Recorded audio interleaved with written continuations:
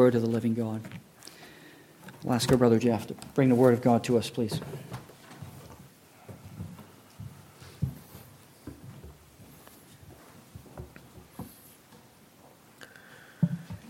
Well, it's good to be here tonight. I wasn't able to be here this morning, and so it's a blessing to be able to reconnect with my church family tonight. Starting in 1 Peter 1:13 through 2:12, Peter's going to turn his attention from hopeful living that we looked at last time to holy living. And I've divided this portion of Scripture up into three sections. Chapter 1, 13 to 21, that we'll be looking at tonight, I've called holy components or elements. Next time we'll look at 1 Peter 1, 22 to 2:3, holy conduct. And then thirdly, 2:4 to 12, holy construction. That's an interesting title. We'll have to wait and see what that's all about until we get there. But today, as I said, we're going to be looking at the first section only, verses 13 to 21, holy components. And as we begin in verse 13, we see the word therefore, which refers back to verses 3 to 12. And last time we broke that section down into four main points. The first, from verses 3 to 5, was hope that is secure. Our salvation in Christ is absolutely secure. This is our living hope. How do we know? Because as we discovered last time, it's all of God. It comes from God's boundless mercy. It was initiated by God. It is He who caused us to be born again. Its foundation is the resurrection of Jesus Christ, proving that God's wrath was fully appeased and satisfied by the death of Christ. It's our inheritance, which is God Himself, and all that is Christ, and it will never change or deteriorate, and it's kept or reserved in heaven for us.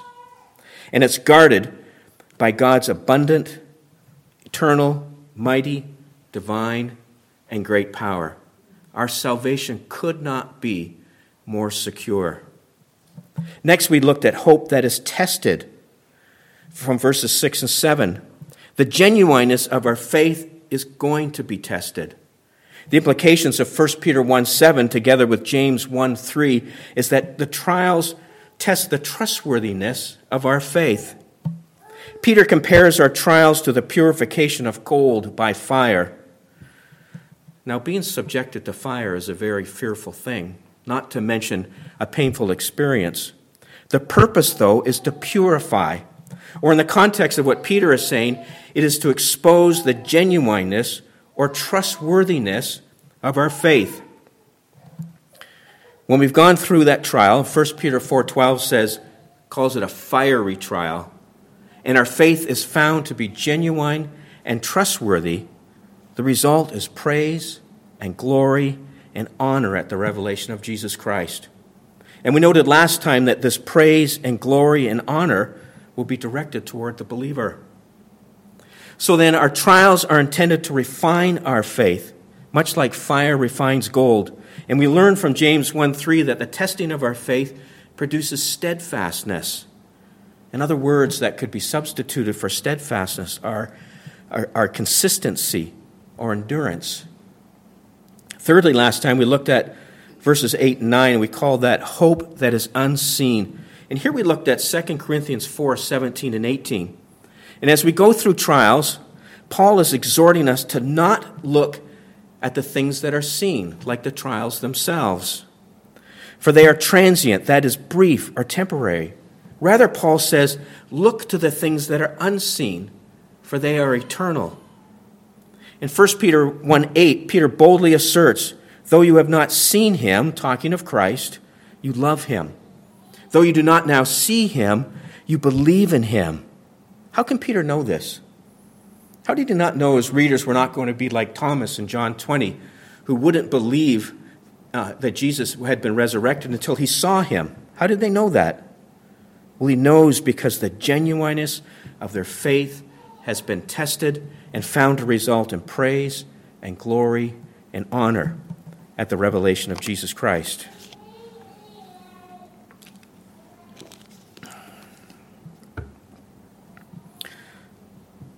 Our trials have tested the genuineness and trustworthiness of our faith and have produced in us steadfastness, consistency, and endurance, so that we love and believe in Christ, even though we cannot physically or literally see him. The result is joy that is inexpressible and filled with glory. What is the outcome? Peter says in verse 9, obtaining the outcome of your faith, the salvation of your souls. And lastly, last time from verses 10 to 12, we called that hope that is fulfilled. The prophets who prophesied the coming of Christ under the inspiration of the Spirit of God did not fully understand the message that they were recording for us in the Old Testament. They saw only snippets, but they're not able to put it all together. With intensity, they diligently investigated to understand the facts of the message. And in spite of their diligent efforts, they're only able to determine that the message was not for them to fully understand, but for those who would follow and have the good news preached to them. However, all that the prophets foretold was perfectly fulfilled in Christ. Now in verse 13, Peter says, therefore, because of all that I've just said, I'm just going to read verses 13 to 21 once again. Please follow along as I read. Therefore, preparing your minds for action and being sober-minded, set your hope fully on the grace that will be brought to you at the revelation of Jesus Christ. As obedient children, do not be conformed to the passions of your former ignorance, but as he who called you is holy, you also be holy in all your conduct, since it is written, you shall be holy, for I am holy. And if you call on him as Father who judges impartially according to each one's deeds, conduct yourselves with fear throughout the time of your exile, knowing that you were ransomed from the futile ways inherited from your forefathers, not with perishable things such as silver or gold, but with the precious blood of Christ, like that of a lamb without blemish or spot. He was foreknown before the foundation of the world, but was made manifest in the last times for the sake of you, who through him are believers in God, who raised him from the dead and gave him glory, so that your faith and hope are in God. So I've broken this message down into three components or elements of holy living.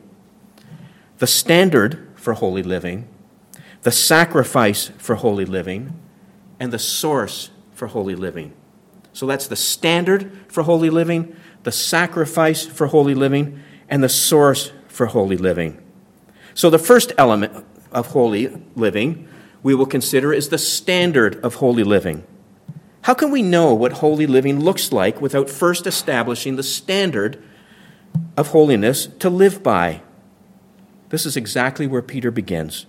Verses 13 to 16, once again. Therefore, preparing your minds for action and being sober-minded, set your hope fully on the grace that will be brought to you at the revelation of Jesus Christ.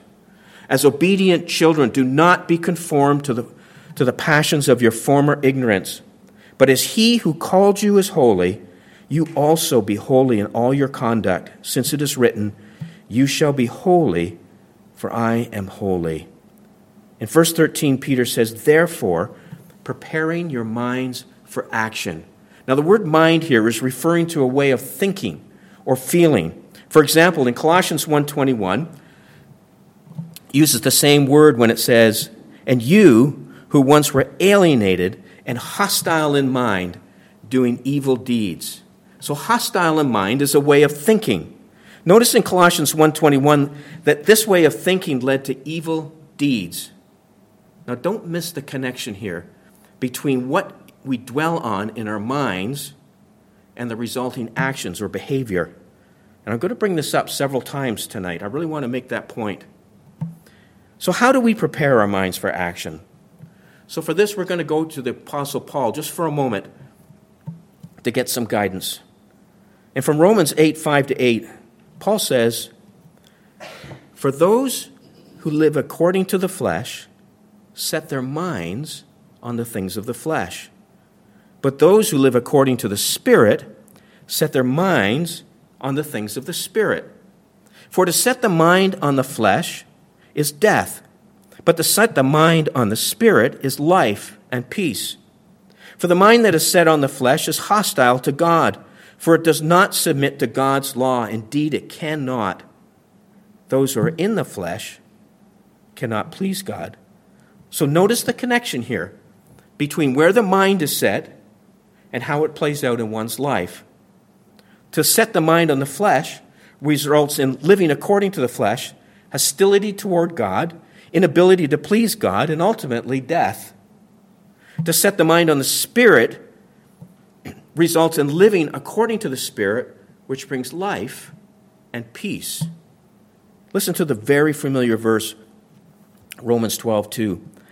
Do not be conformed to this world, but be transformed by the renewal of your mind, that by testing you may discern what is the will of God, what is good and acceptable and perfect.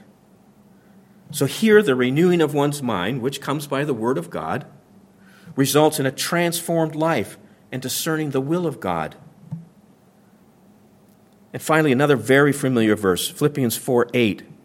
Finally, brothers, whatever is true, whatever is honorable, whatever is just, whatever is pure, whatever is lovely, whatever is commendable, if there's any excellence, if there's anything worthy of praise, think about these things. Here Paul is talking about a disciplined mind. In Colossians 3:2, set your minds on things that are above, not on things that are on earth. So we prepare our minds for action by focusing them on things that are above, not on things that are on the earth. We do this by transforming our minds in God's truth, His Word, and by having disciplined minds in regard to the things we think about and meditate on. Now back in verse 13 it says, and being sober-minded. This is talking about a presence of mind, like having one's wits about them or faculties about them. It's calm and circumspect. This is the opposite of irrational. So having our minds disciplined and focused on God's truth, being calm and circumspect, Peter says at the end of verse 13, set your hope fully on the grace that will be brought to you at the revelation of Jesus Christ. This is the living hope that we talked about from back in verse 3. This is not some irrational hope of one who's out of their mind. This is a hope of one who has their faculties about them, one who has presence of mind. In verse 13, the grace that will be brought to you is our salvation, to be fully realized at the revelation of Jesus Christ, when, according to 2 Thessalonians 1:7, the Lord Jesus is revealed from heaven with his holy angels. Brethren, we are God's children now, and what we will be has not yet appeared, but we know that when he appears, we shall be like him, because we shall see him as he is. And everyone who thus hopes in him purifies himself as he is pure. 1 John 3:2 and 3. This is the living hope of our salvation that we have in Christ, that will be realized when he returns. Now Peter goes on in verse 14. As obedient children, do not be conformed to the passions of your former ignorance. Now the word therefore in verse 13 applies to this verse as well. Therefore, or since God has caused you to be born again to a living hope, verse 3, through the resurrection of Jesus Christ from the dead, also verse 3, to an inheritance that is imperishable, undefiled, and unfading, and kept in heaven for us, verse 4. And since our salvation is being guarded by God's abundant, eternal, mighty, divine, and great power, through faith for a salvation ready to be revealed in the last time, verse 5, as obedient children, do not be conformed to the passions of our former ignorance, verse 14. So what are the passions of our former ignorance?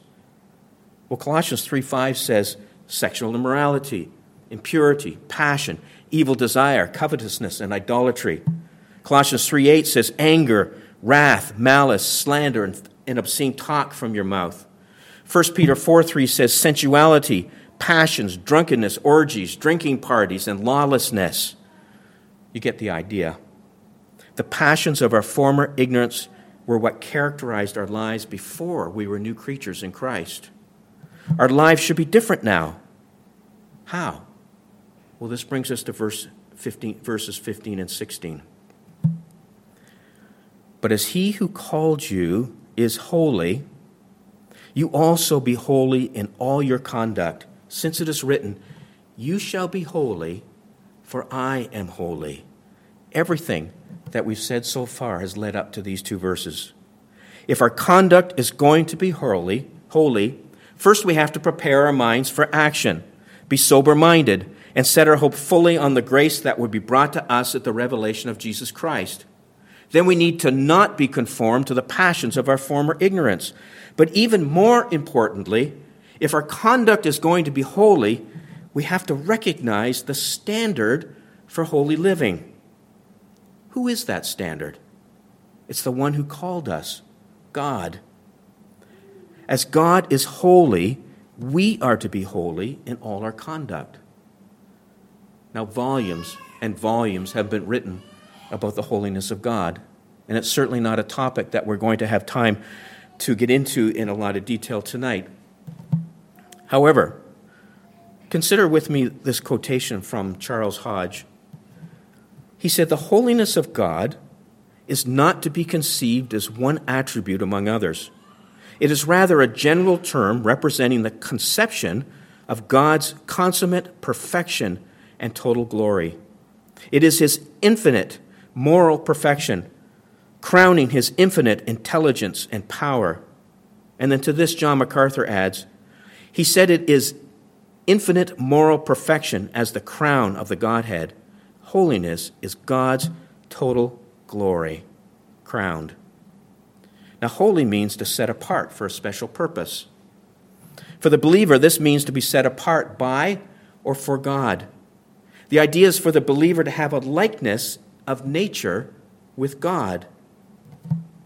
Now, R.C. Sproul expands on this idea of set apart. This is a very helpful quotation. Sproul says, God's holiness is more than just separateness. His holiness is also transcendent. The word transcendence means literally to climb across. It is defined as exceeding usual limits. To transcend is to rise above something, to go above and beyond a certain limit. When we speak of the transcendence of God, we are talking about the sense in which God is above and beyond us. Transcendence describes his supreme and absolute greatness. The word is used to describe God's relationship with the world. He is higher than the world. He has absolute power over the world. The world has no power over him.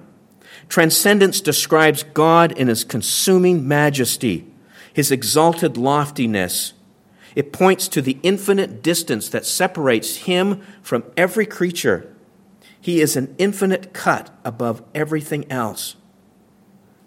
When the Bible calls God holy, it means primarily that God is transcendentally separate.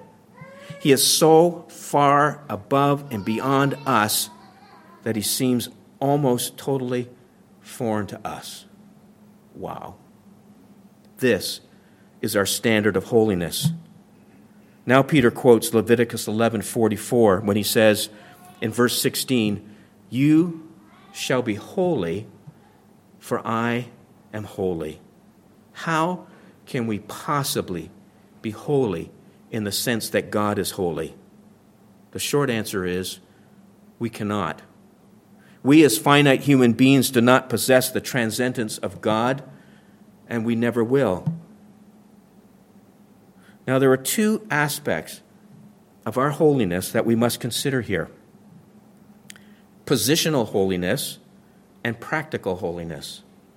Let me say that again: positional holiness and practical holiness. First, what is positional holiness?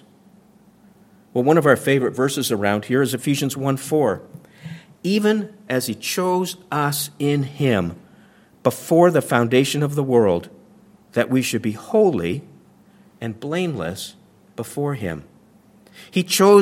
When God chose us, that is the elect, before the foundation of the world. It was before any had opportunity to do anything, good or bad, holy or unholy. Why did God choose us? Well, Ephesians 1:4 says that we should be holy and blameless before him. Colossians 1:21 and 22, and you who once were alienated and hostile in mind, doing evil deeds, he, that is Christ, has now reconciled in his body of flesh by his death. Why? In order to present you holy and blameless and above reproach before him. Because of what Christ has done, notice it does not say anything about works on our part. Because of what Christ has done, we are presented holy and blameless and above reproach before God. How is this made possible? How can this be? 2 Corinthians 5:21, for our sake, he, God, made him, Christ, to be sin who knew no sin, so that in him, Christ, we might become the righteousness of God. Our sin was credited to Christ's account, and his righteousness was credited to our account. Another way of saying this is that our sin was imputed to Christ, and his righteousness was imputed to us. We've been declared righteous because of what Christ did on our behalf.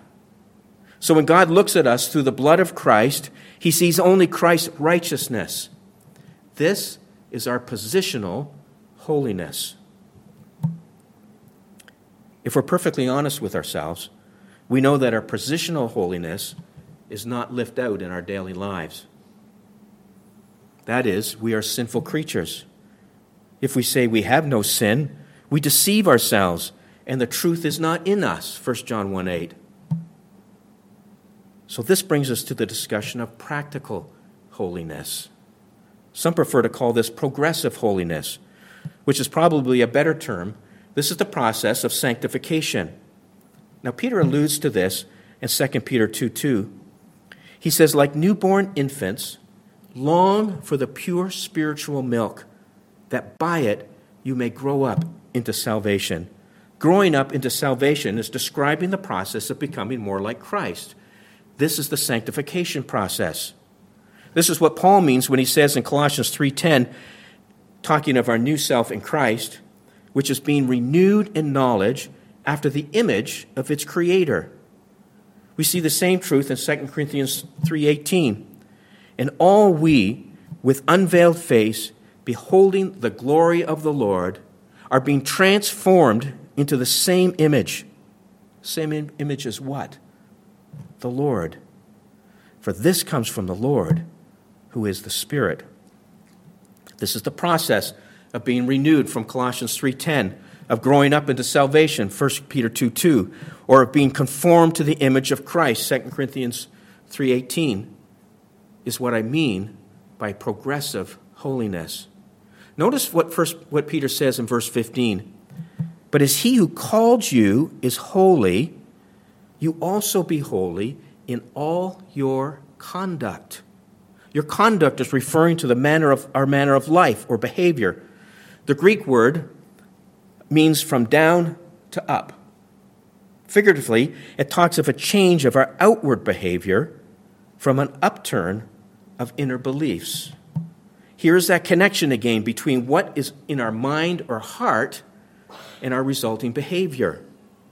You see how it all comes together now? If our conduct is going to be holy, first we have to prepare our minds for action, be sober-minded, set our hope fully on the grace that will be brought to us at the revelation of Jesus Christ. Then we need to not be conformed to the passions of our former ignorance. And in the context of preparing our minds for action, in Colossians 1:9, Paul prayed, and so from the day we heard, we have not ceased to pray for you, asking that you may be filled with the knowledge of his will and all spiritual wisdom and understanding. The word fill in Colossians 1:9 means to make full or complete. The idea is to fill to the extent appropriate. Now, another aspect of this word we see in the New Testament is to fully possess, influence, control, take over. Paul is saying that they would be controlled by the knowledge of God's will. In other words, the knowledge of God's will would so fill their minds and their hearts that in effect it would control them. Again, at the risk of being super repetitive, I must emphasize the connection between our mind and behavior. What's the result of being filled with the knowledge of God's will and all spiritual wisdom and understanding?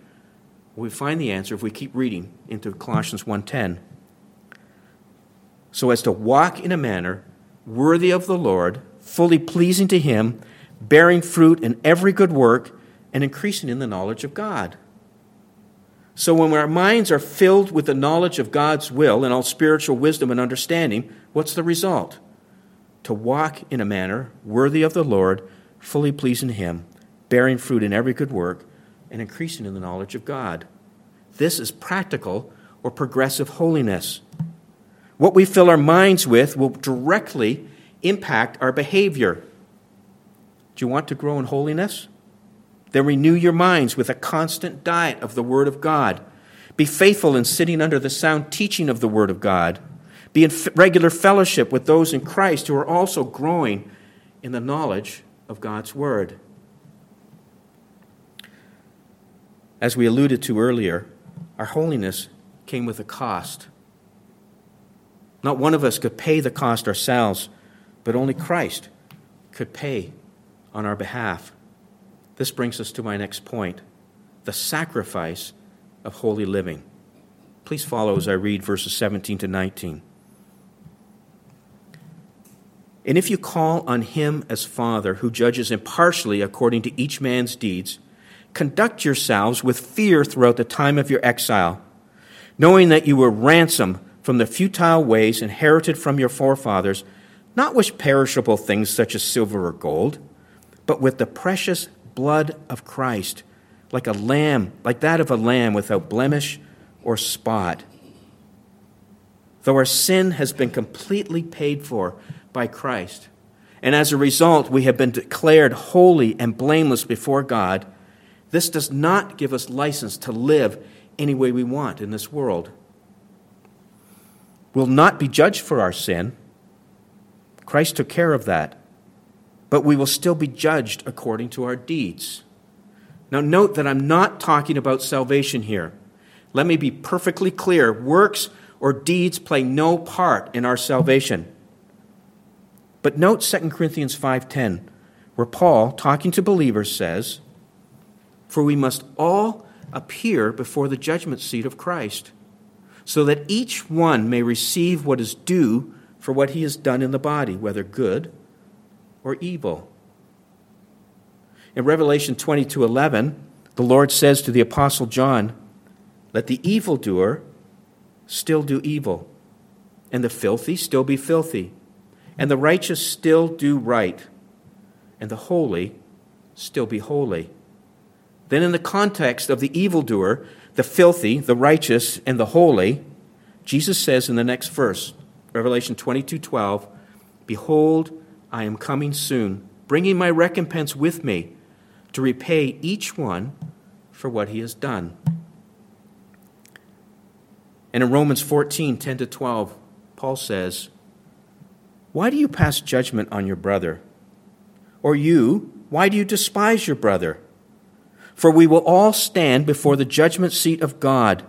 For it is written, 'As I live, says the Lord, every knee shall bow to me, and every tongue shall confess.'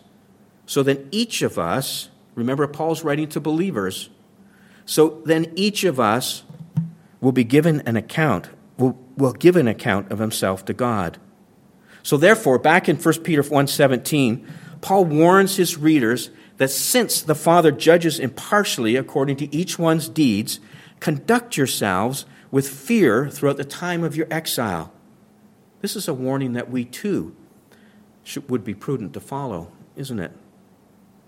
Then in verses 18 and 19, Peter continues, "Knowing that you were ransomed from the futile ways inherited from your forefathers, not with perishable things such as silver or gold, but with the precious blood of Christ, like that of a lamb without blemish or spot."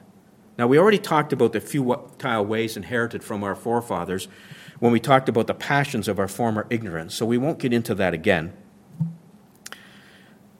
The word ransomed here, also translated to redeem, is used only here in verse 18, in Luke 24:21, and in Titus 2:14. It's referring to the payment of a ransom. The idea of a payment is to restore something back to possession of its rightful owner.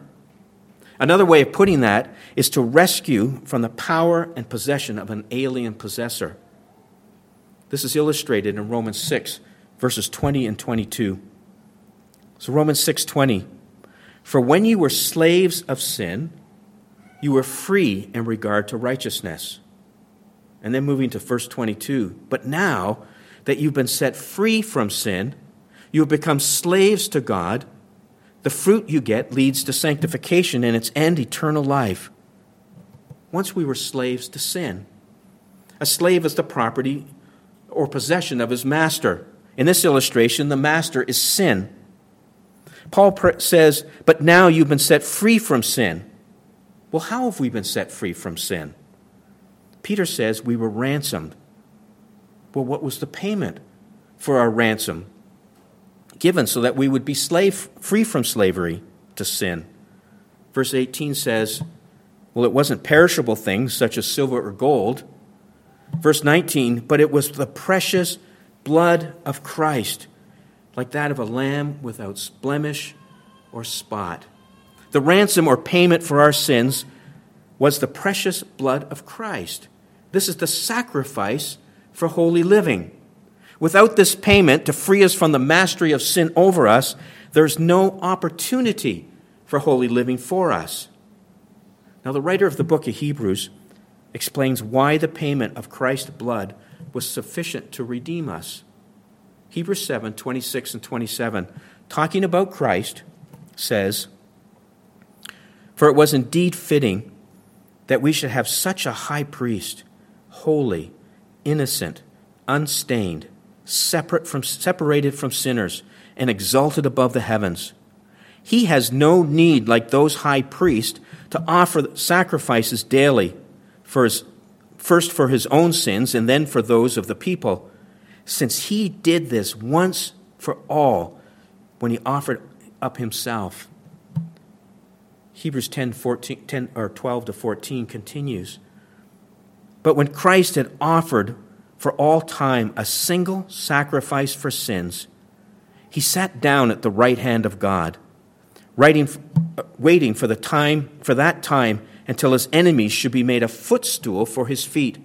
For by a single offering he has perfected for all time those who are being sanctified. So Jesus was holy, innocent, unstained, separated from sinners, and exalted above the heavens. He had no need to offer up a sacrifice for his own sin because he had no sin. Peter makes this very clear in 1 Peter 2:22. Therefore, his single sacrifice for sin was totally sufficient to perfect for all time those who are being sanctified. Now, in regard to the phrase being sanctified from Hebrews 10:14, Albert Barnes makes a very helpful comment. He says, the doctrine taught in this verse is that those who are in any measure sanctified will be perfected forever. It is not a temporary work which has begun in their souls, but one which is designated to be carried forward to perfection. In the atonement made by the Redeemer, there is the foundation laid for their eternal perfection, and it was with reference to that it was offered. So by the payment made by Christ with his own blood, we are positionally made holy before God, and from a practical standpoint, put on a path of progressive holiness, neither of which would be possible without that payment of Christ's blood to redeem us from sin. Well, this brings us to our final component of holy living that we'll be considering today, the source of holy living. Other words that could be substituted for source are the basis or foundation of holy living. And we find this in 1 Peter 1, 20 and 20 to 21. He was foreknown before the foundation of the world, but was made manifest in the last times for the sake of you, who through him were believers in God, who raised him from the dead and gave him glory, so that your faith and hope are in God. He in these verses is referring to Christ. Christ was foreknown before the foundation of the world. Well, what does the phrase "from the foundation of the world" mean? The phrase is generally understood to mean before the creation or in eternity past. Earlier we quoted Ephesians 1:4, which said, even as he chose us in him before the foundation of the world, that we should be holy and blameless before him. 2 Timothy 1:9 uses a different phrase, but essentially saying the same thing. Who saved us and called us with a holy calling, not because of our works, but because of his own purpose and grace, which has been given us in Christ Jesus before the ages began. Before the ages began is the same idea as before the foundation of the world. It's talking about eternity past. So even before creation, before man or anything that we know existed, God already knew that he would send Christ to die for us and to be raised from the dead. Now, I'm sure that many of you have heard people say things like, sin surprised God, so he had to come up with a plan to deal with it, plan B, if you will. This is not what the Bible teaches. There is no plan B. From eternity past, before man existed, before sin existed, God planned to send his Son to pay the price for sin. So when the fullness of time had come, God sent forth his Son, born of a woman, born under the law, to redeem those who were under the law, so that we might receive adoption as sons. Galatians 4:4 and 5. Peter said, who through him are believers in God. At the exact moment in time determined according to God's plan, Christ was sent to redeem us from our slavery to sin. He saved us and called us with a holy calling, that through him we might become believers in God. Why did God do this? Well, Peter gives us two reasons in verse 21. First, to give glory to God. When God raised Jesus from the dead, he gave him glory. Secondly, Peter says, so that your faith and hope are in God. Before salvation, remember that you were at that time separated from Christ, alienated from the commonwealth of Israel, and strangers to the covenants of promise, having no hope and without God in the world, Ephesians 2:12.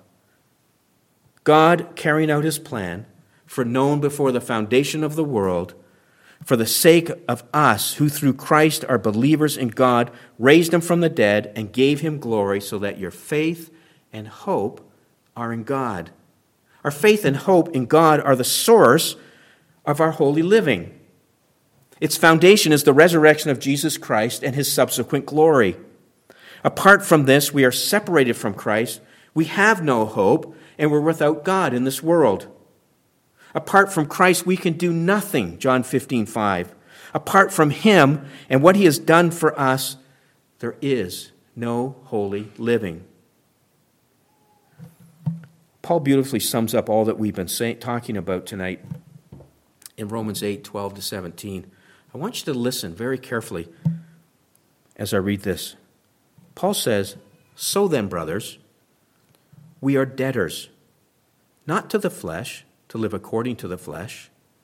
For if you live according to the flesh, you will die. But if by the Spirit you put to death the deeds of the body, you will live.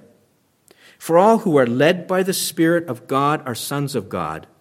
For you did not receive the spirit of slavery to fall back into fear, but you received the spirit of adoption as sons, by whom we cry, Abba, Father.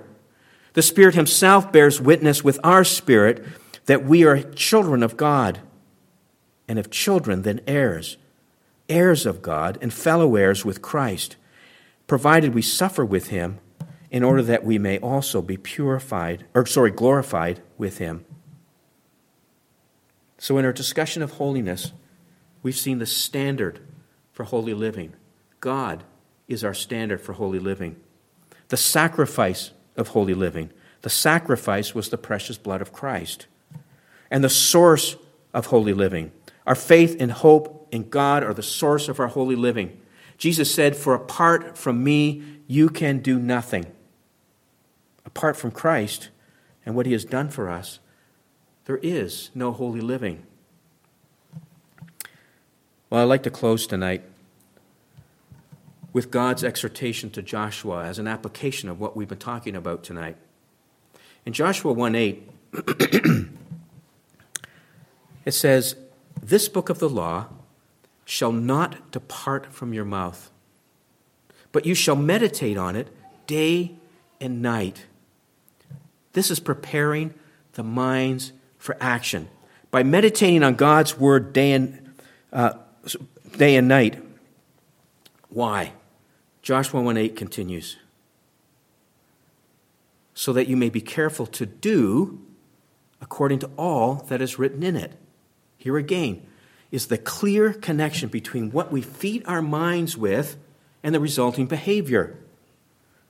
Now the promise, "For then you will make your way prosperous, and then you will have good success."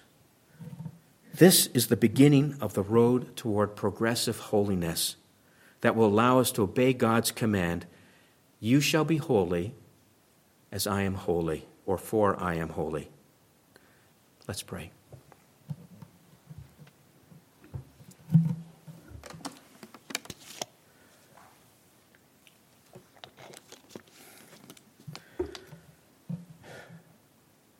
Father, as we meditate on your word tonight,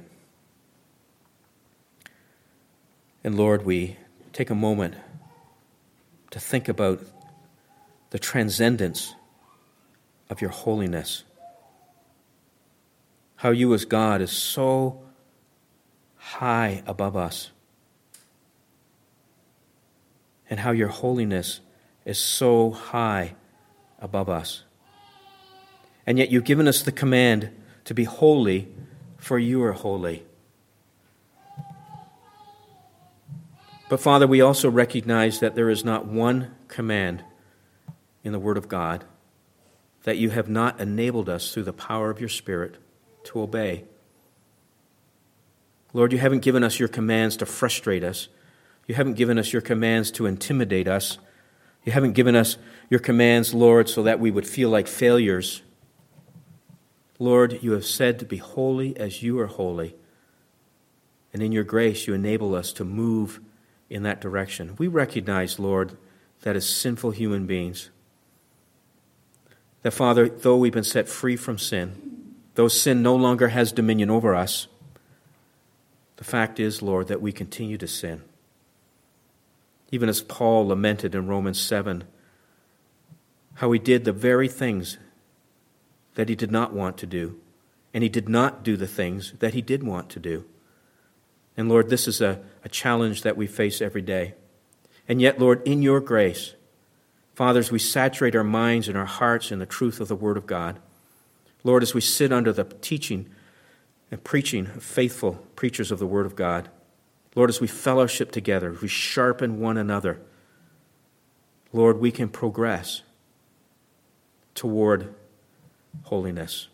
We can progress in the sanctification process, Lord, that began at the day of salvation. That, Lord, every day we can be just a little bit more like Christ. Not because of us. Lord, we recognize, Lord, from the book of Philippians that you've commanded us to work out our salvation with fear and trembling. So we recognize that we have work that we need to be doing. But we also recognize that it's in your power to will and to work according to your power that you do within us. And so, Father, we ask for your grace tonight. We ask, Lord, that you give us grace, Lord, to walk in obedience. Lord, I pray that you give us a love and a hunger for your word in the way that a baby hungers for his mother's milk. That, Father, we would progress and grow up into salvation, that we'd grow up to be more like Christ. We thank you, Lord, for your word. We thank you, Lord, that you will enable this because you promised to complete what you began. And we thank you for these things, Lord, in Jesus' name. Amen.